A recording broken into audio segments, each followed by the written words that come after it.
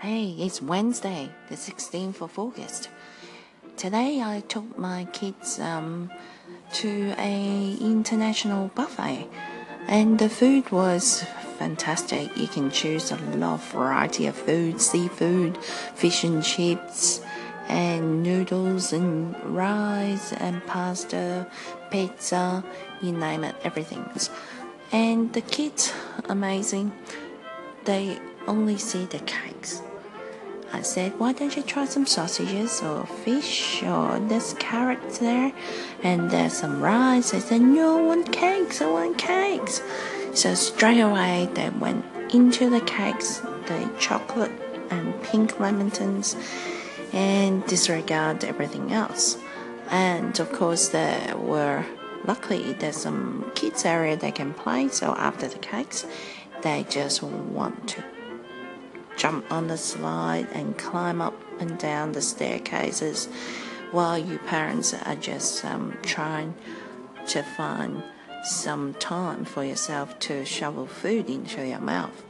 So basically kids are not interested in cafes or restaurant or food. They just want to play and have fun.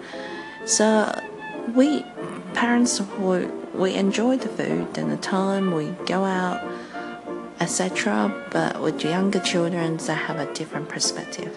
They just want to play and explore the world. Food is just subsidiary, because the food is just, when they're hungry they just eat it and that's it. They don't care what that they're not really too fussed about it. So after the whole event, when they come home they're hungry because they didn't eat much, and they ask Mummy, oh, that bread in my lunchbox looks delicious, yummy bread. I said to my son, you didn't want the bread before, I want it now. They were just the standard Vegemite margarine bread that is basic Australian kids will have. So both my daughter and son just munch on them with the cheese and apples, very cheap and basic. So that's after all of that, the homemade basic food is what they want. And luckily the international buffet people didn't charge very much for the kids. For under the age of 5, they only charge $4 each, just like for the as a symbolic value of it, and they achieve quite well out of that $4 out of the cakes and sausages, and the indoor playground is all inclusive as well. So I think that was a really good deal.